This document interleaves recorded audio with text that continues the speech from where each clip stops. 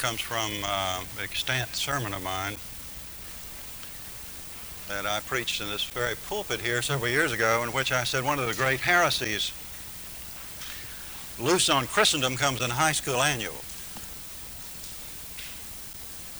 where Juanita writes to Kenneth Wayne, who sat by her in study hall, on whom she had a crush most of their senior year. She writes in his annual, "To Kenneth Wayne, I love you just the way you are. Don't ever change." And then the fantasy that emanates out of that about, what if Kenneth Wayne never changed? What if Kenneth Wayne took seriously that admonition by that pubescent Aphrodite who carried some romantic fantasy and illusion about never changing? The topic I was given for these two lectures I'll be giving this Sunday and next have to do with change.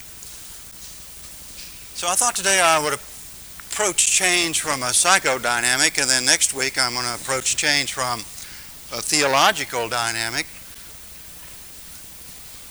and to think about today the evolution of the human psyche, and talk next week about the evolution of the church or Christian theology, and the scary admonition of some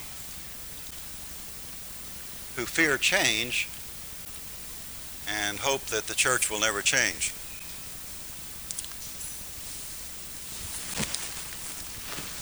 It is said that there are 5 basic human fears. Now, the first one is the fear of being smothered. The second one is the fear of being abandoned. The third is the fear of being attacked. The fourth is the fear of being exposed. And the fifth is the fear of our own destructive instincts. Smothered, abandoned, attacked, exposed, and fear of that inner enemy that each of us carries, a repressed and dark, with its own autonomy, that serves as a silent and constant threat to consciousness, our own deep, unreconciled inner instincts. To which I would add a sixth, and that is the fear of change. There is in our downstairs a picture of my mother and my brother and me. Every morning when I awaken and go to get my coffee, I walk by it. Every evening when I take my glass of water and go to bed, I see the picture. 3 or 4 times an evening, walking from our study to the kitchen, I will see this photograph. It's a photograph of my mother and my brother and me.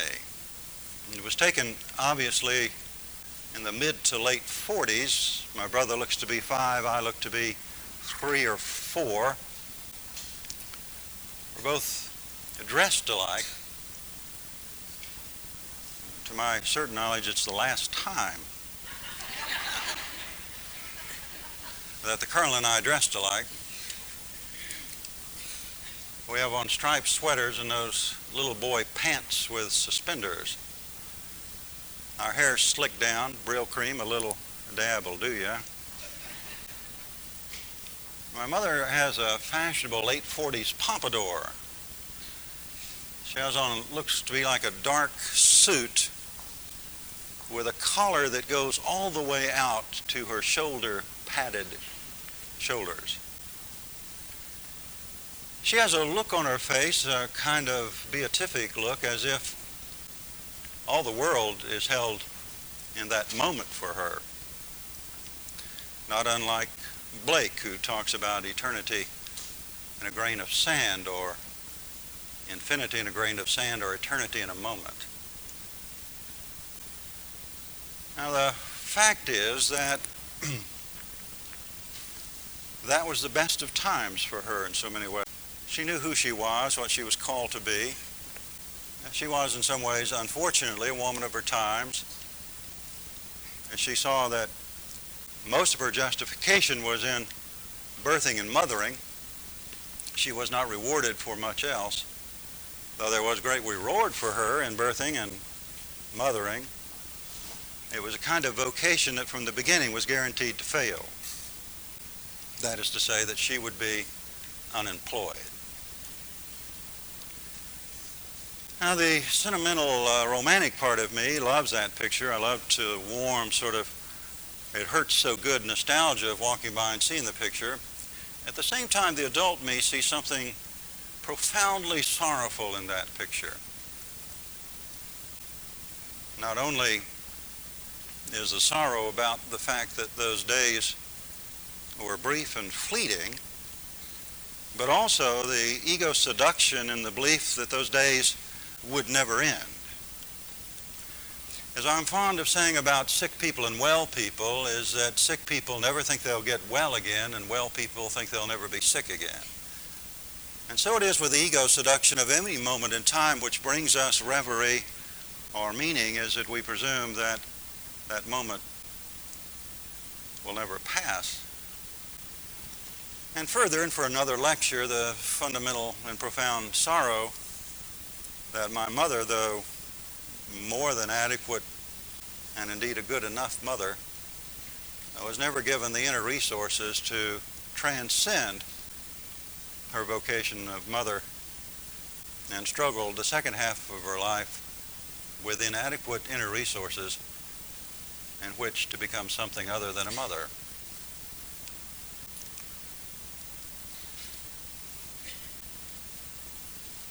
Kierkegaard says that life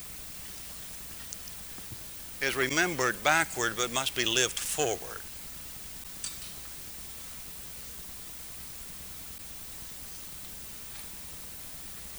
If we could for a moment, it's very difficult for human beings, if we could for a moment suspend all value about the issue of change. By suspension of all value, I mean let us not say that it is good, or let us not say that it is bad. Let us just presume for one moment that it is. The change is undeniably ever present. The change is.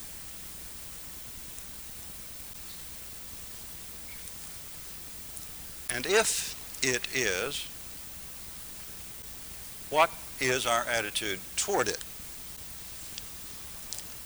And I suspect if you reflect for a moment, as I have for more than one, you will agree that we have conflicting feelings about change.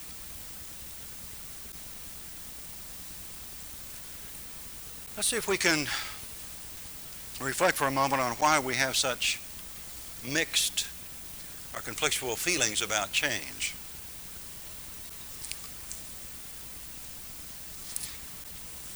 This unique human vocation of becoming conscious has created for us, evidently unlike any other organism, a kind of phenomenon that apparently no other organism holds. And that is this idea of fear of the unknown. Now, fear is object-centered. That is to say, I'm afraid of that snake that's on the ground, or I'm afraid of that car that is approaching me at a high speed, or I'm afraid of falling when I'm at high places. I'm afraid of being smothered. I'm afraid of being abandoned. I'm afraid of being attacked. I'm afraid of being exposed. I'm afraid of those inner instincts that I consider to be my enemy.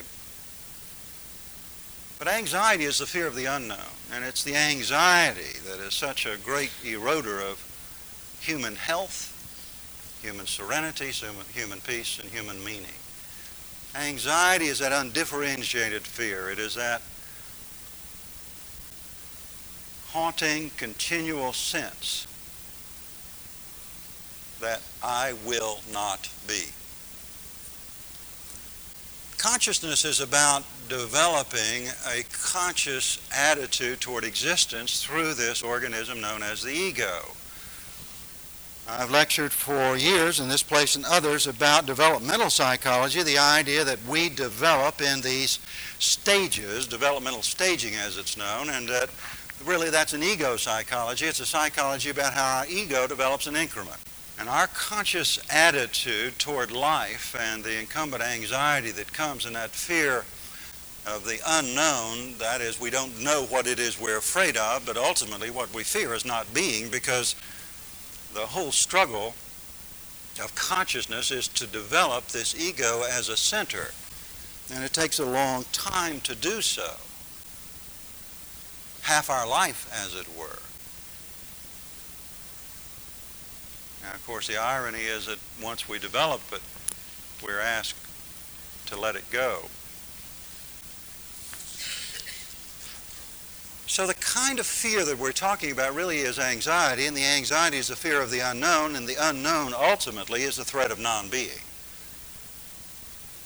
And so there is within us a sort of fundamental anxiety for all of us. So what the ego likes to do is to find an environment or setting that feels safe or secure, and then play tick-a-lock. You play that game when you were small? Tick-a-lock, tick-a-lock? I bet you did, and I bet you do.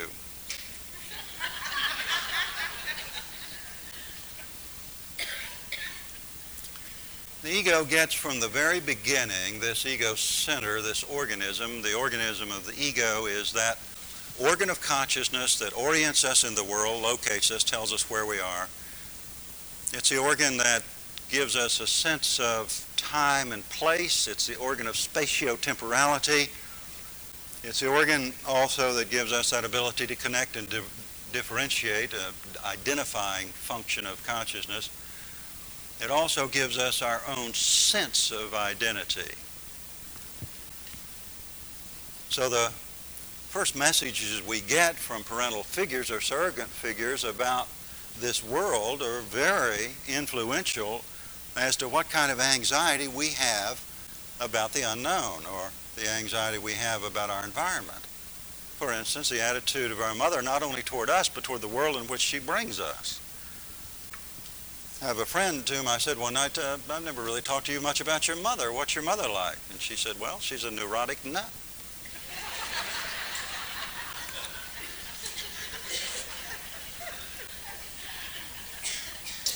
I like that response for two reasons. One, the alliteration is appealing.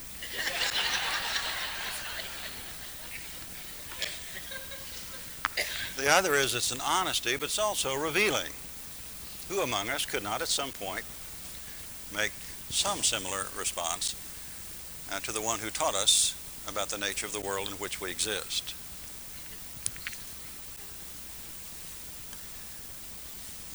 Wouldn't it be fun to list the admonitions we received about the world and its safety from our mothers? The encouragement that we got to take risks, to adventure.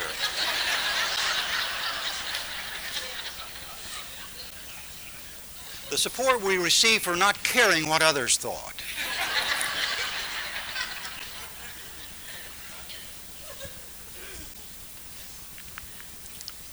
To encourage us to leave home with dirty underwear.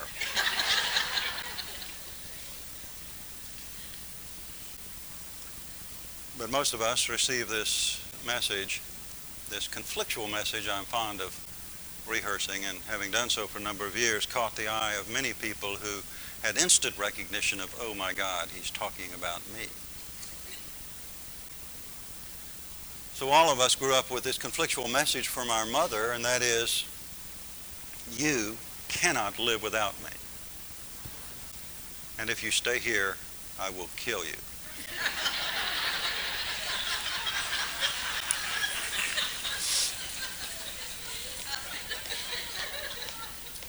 And so it is with the first two human fears, abandonment and smothering. So they become not only facts, but they become metaphors for our entire journey. That fear that we cannot make it without her, that the world is fundamentally unsafe, and that our dependence upon her is our dependence upon our security and safety. Now, if many of us got this sense from our mother that we could not exist without her, can you imagine what happens for those who get the message, I am not here for you? I mean, if it's a fundamental, scary message that the world is not safe without me, what kind of message is it to say, I'm not here for you? I was given a pillow several years ago, and I fashioned a lecture out of it that I've paraded around the country called, If It's Not One Thing, It's Your Mother.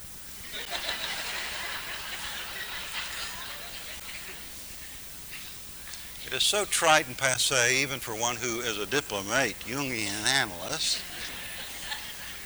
to continue the reductionist idea that everything goes back to our mother. I don't think everything does go back to our mother.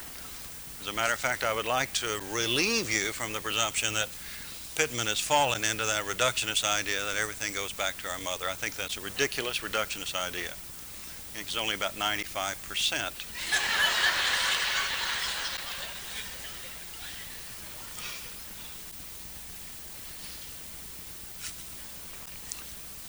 What I'm developing is this sense that our ego is the only part of the psyche that's really afraid. The ego is simply a periscope of the unconscious in a way of sort of looking out to see where we are in eternity. Ah, yes, this is history. We're existing in time and space. It's in the 1990s, southwestern United States. So that's where we are. And yet, the ego as a part of consciousness seduces the entire psyche into believing that the ego is the center of all consciousness, and that the ego's existence is all of existence. So that if the ego disappears, the world does. That's the grandiose view of the ego. The ego is not only not the center of the universe, it's not even the center of the psyche. The self is, and that's that word that's ill-defined and undefinable. It's what Jung called the center of the psyche and its circumference, meaning that it's the essence of who we are and the totality of all we are, probably synonymous in some ways with the word soul, and that is something about us that is simply eternal, that has mild curiosity about biological death. It may in some ways be the easiest one we experience. Many deaths that are part of the ego development and part of ego structure and its own health and soundness is the confidence that we need not fear any death because we have survived so many. That's called experience. Now, for those of us who do not reflect upon experience and remain stuck in some elementary or infantile ego state, then we remain stuck in that fundamental fear of the future and of the unknown and change.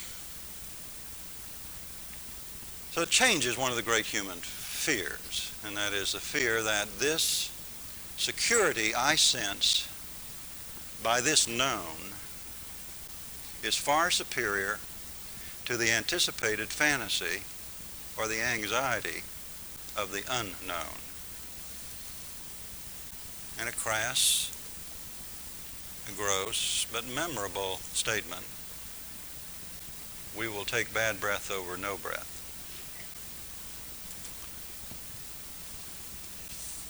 So perhaps I'm not revealing anything terribly new except to say that fear of change is part of what it means to be human. Even enlightened human beings like to hang on to those things that have brought us pleasure and meaning. My mother, sitting for that photographer with the world in her arms, where she knew who she was and therefore felt some sense of meaning and security. And yet the seduction that that moment would last forever. Even for us enlightened ones, those things that mean so much to us and have given us such pleasure and such sense of identity that are taken from us throw us into a kind of disorientation, a kind of sadness, at worst depression, at best a kind of natural nostalgia, which is a pain for the past. I said to my wife at breakfast the other morning, let's call the boys and tell them to come home. We've had enough.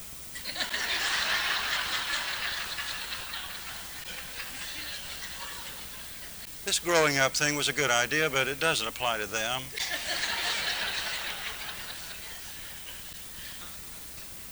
How nice it was to come home in the early evening and to open the front door, and from all over the house the cry, "Daddy's home." And for them to run from two directions and to leap into my arms and have that sense of reverie that comes from the adoration of children who've placed in you an ultimate value and meaning, and you have reciprocated. And then you go through that incredibly depressing, disorienting period where you walk into the door and they say, "My God, he's home."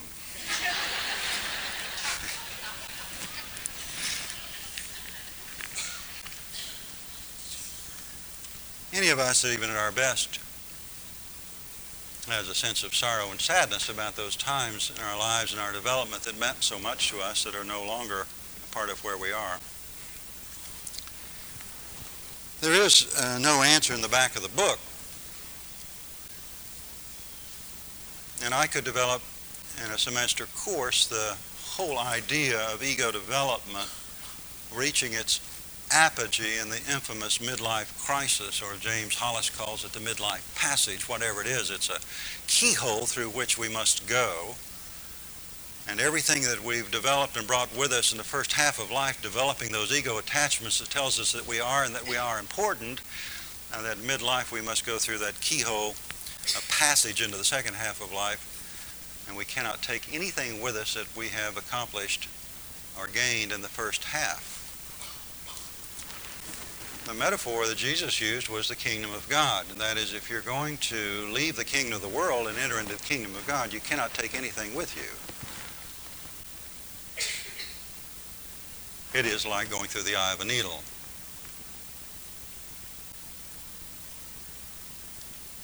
And so we have to give up all of those things that we have gained and that have given us such security and such meaning and such identity. Every relationship we now have and every possession we now own, every award that we now carry or hang around our neck or on our wall will disappear.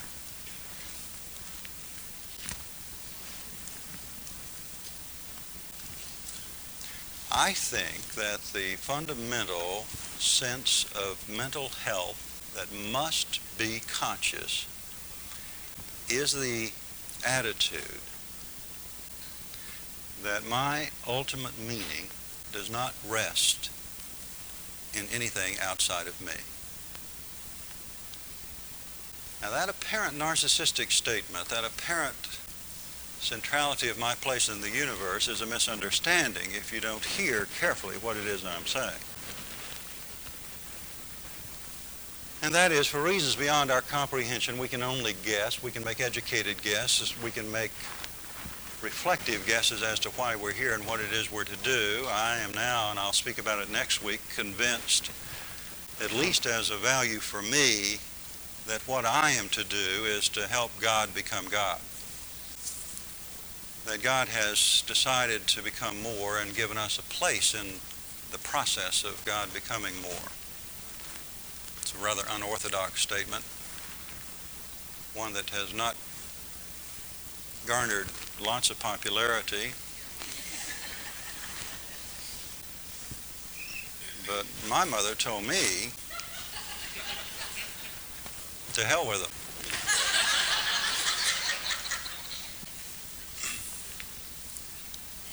What I'm speaking about is the sense that we got very clearly in the Christian myth that I find echoing continually in my life, and that is that the ultimate meaning of life is found and generated from within me rather than outside of me. Now, I'm not talking about the meaning in the universe, but I'm talking about my intra-psychic meaning. The meaning I find for my life is not finally found in anyone or anything outside of me. The metaphor I like to use for this idea that we're talking about of codependency or symbiosis, and that is that my life is generated from outside of me. That being a mother or a father or a priest or an analyst or a child or a doctor or a lawyer or an Indian chief, that generates life for me. There comes a time for each of us that we are placed figuratively through crisis, through trauma, loss, divorce, failure, through being abandoned or exposed. We are placed in an intensive care unit where the self says to the ego, we're going to put you in such crisis that you're going to have to realize you're not the center of the universe, that there is so little over which you have control. And we are going to put you in this intensive care unit, and we're going to unplug you from all of the life support systems that are outside of you. So that if you're going to generate life, you'll have to generate it from within. And so being a child is pulled away from us. We grow up. Even literally, for some of us, our parents literally no longer live. If your identity and source of life is in being a child, that'll be taken away from you. If your source for identity and meaning rests only in another human being or in a small group of human beings, we're going to unplug you. Enough of them will move, disappoint you, desert you, or die to where you begin to realize that if any person disappoints you, then that potential is held with all people. So that we unplug from you the sense that any other human being can take responsibility for your meaning, for your happiness, for your sense of peace. That will be unplugged. So it is with vocation. So it is with every identity that you fashion for yourself outside yourself from which you have derived meaning. That poor mother sitting in that meaningful, inscrutable smile holding her two sons thinking she is at the center of the world. And that was ripped from her arms by life. So that each of us has invested our meaning in something, someone, or many things outside ourselves. And our fear of change is the fear of disorientation, that if those things are taken from us, can we generate meaning from within? Can the meaning of my life be portable? Can it be something that's with me at all times? Can it be something that generates life from within me rather than outside me? If my life is generated from outside of me, then I am a parasite. Because if those things that give me life are taken from me, I die. Being a parish priest all these years and being in the clinic for a number of years, I can see figuratively and literally people dying because things in which they've invested meaning have been taken from them. So that gets acted out in subtle ways, gets acted out and projected in ways that we fight over inanities in order to keep us from wrestling and dealing with the true traumatic meaning. So we expend years and hours, I at the forefront, arguing about whether we change the prayer book. What patience God must have with us human beings who are so self-deceptive as to believe that that has any importance to anything. But yes, it means a lot to that conservative mindset, and I'm not talking about politics now, I'm talking about psychology, that has projected onto outer change our own inner anxiety about our inability to generate a life from within. And so we project it out onto all kinds of outer things.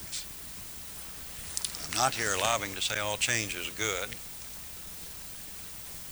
I'm not here lobbying saying all change is bad. I'm not even here lobbying. But I'm reflecting on why it is that we fear change so much is because it's an outward and visible sign of the fact that our egocentric presumption that we will never die, it will be called into question for anybody who observes life at all. And if our egocentric meaning is all there is, then it will disappear. It will be taken away. If our meaning is in our egocentric life, then it will end. And so when we see hints of things changing, of things disappearing and becoming different, we want to reverse that. We want to hang on to it. And that's because it's a clue that the day will come when we will not exist as we know ourselves. And that's why any spiritual or mental health depends on an inner life. A life of interiority, which says that my life and my meaning is generated from within me. So that we can safely recapture the tradition of our faith that says God dwells within us. And that which generates life and brings meaning, if we could say with the word beyond all words, God, then that God may be experienced outside ourselves, but that God dwells within us. So our fear of change and our constant projection of our fear of change onto outer world events continues to keep us from focusing on the real issue. So that if we can argue about change in the outer world, then we don't have to face the fact that what we really fear is dying. Until you become reconciled to your death, you cannot live. And death is all around us in a variety of forms, every day. And we deny it. We are afraid to face it. Because we have so invested meaning in life outside ourselves that if those things disappear, we are a people without meaning. Denial is part of the human fabric. It's an ego defense that keeps us from the horror of the immature fears we have. Stuart Smalley says, you know who Stuart Smalley is, he's sort of king of the 12-step movement. He parodies the sense that that could be the answer to everything.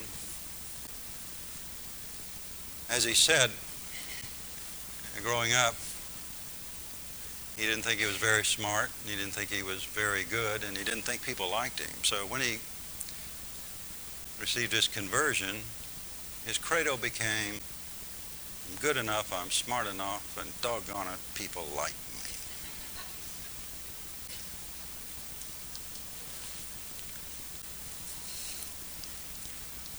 He says that many of us are like Cleopatra. We're the queen of denial.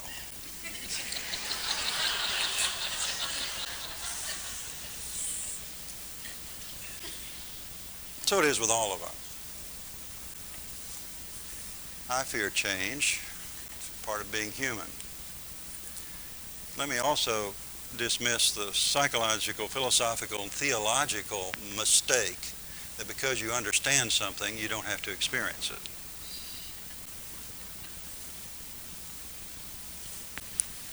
Somebody said to me when I left the cathedral to train as a psychoanalyst, is this a midlife crisis?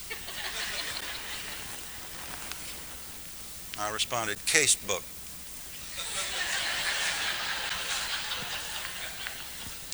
They said, well, why are you doing that? You've lectured about it for all these years. Which I responded, yeah, I knew about puberty too.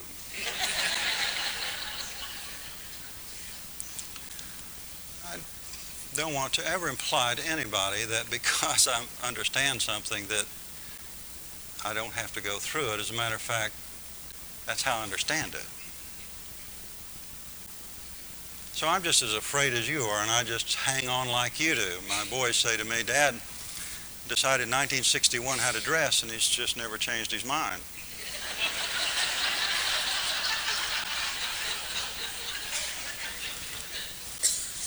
I referred to myself the other day as, in spite of my unorthodoxy, I'm basically a Brooks Brothers Anglican.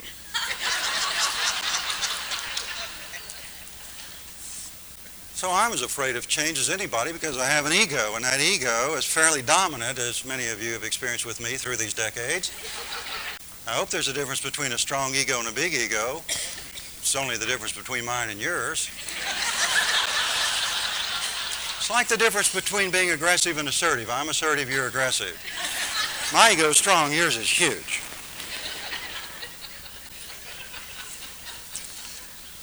So the stronger your ego, the harder it is to give it up. I have a strong ego. Very hard for me to let go of all those ego attachments. And I have many, as many as you. And so let's just begin to understand that some of these basic fears of change really are not about the thing on which we have focused the fear. And as long as we continue to debate and argue about those things out there, then we don't have to deal with those fundamental things in here. And so all of those arguments through the years in the church about change, nobody quite understood what it was we were really arguing about, or what we were fearful of. What we're fearful of is dying. I don't think that God spends a whole lot of time worrying about two things that we just think he does. One is athletics.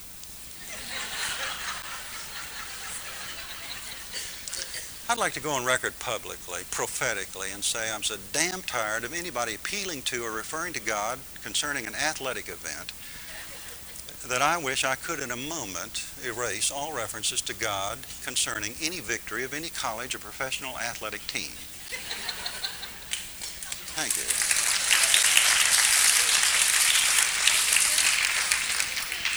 Say what? With the exception of Oklahoma State.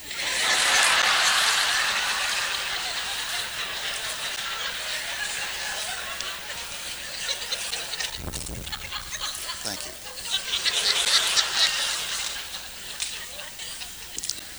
I feel the same way about praying before those games. Some of you have heard me give that summary of my theology about prayer before athletic events. I got it from Joe Garagiola when Tony Kubek said to Joe Garagiola before a Cuban batter crossed himself when he went to the plate. And Tony Kubek said, Joe, said, you're a good Roman Catholic. You go to Mass on Sunday morning when we're on the road. Said, what do you think about those players who cross themselves before they hit? Garagiola says, why don't they just let God enjoy the game?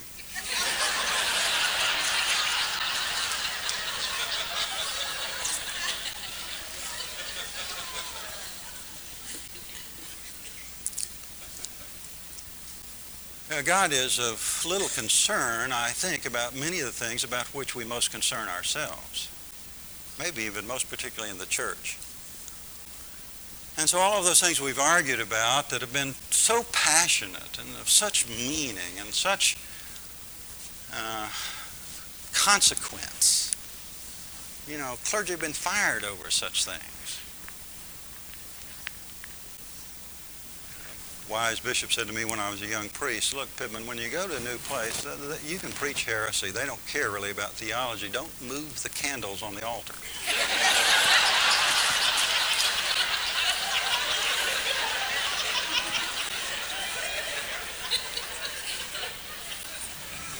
It took me 5 years and 10 years off my life to move the altar 18 inches.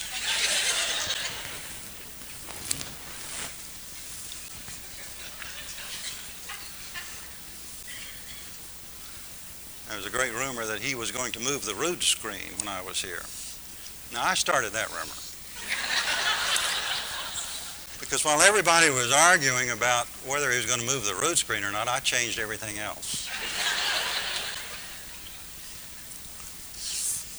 So the things that we fear get projected outside of us, and we're focused on minutia and trivia in order not to have to deal with our fundamental fear, which is of dying. Now, last thing I'll say is that bell tolls for me, is that if Christianity is about anything, it's not in the business of preventing death. It encourages them. If Jesus came and if Christianity is about preventing death, we have yet to have one success, including Jesus himself. That what the Christian myth is about, among other things, and its centrality is not about overcoming death, it's about overcoming the fear of death. And that is to say that the truth and meaning of all of life exists in each human being. And that when we pass away, that simply doesn't. And that our ultimate fear of change is the fear of the ultimate change, which is death, which may be for us a great surprise that everything we have sought comes to us in a moment. See you next week. Thank you.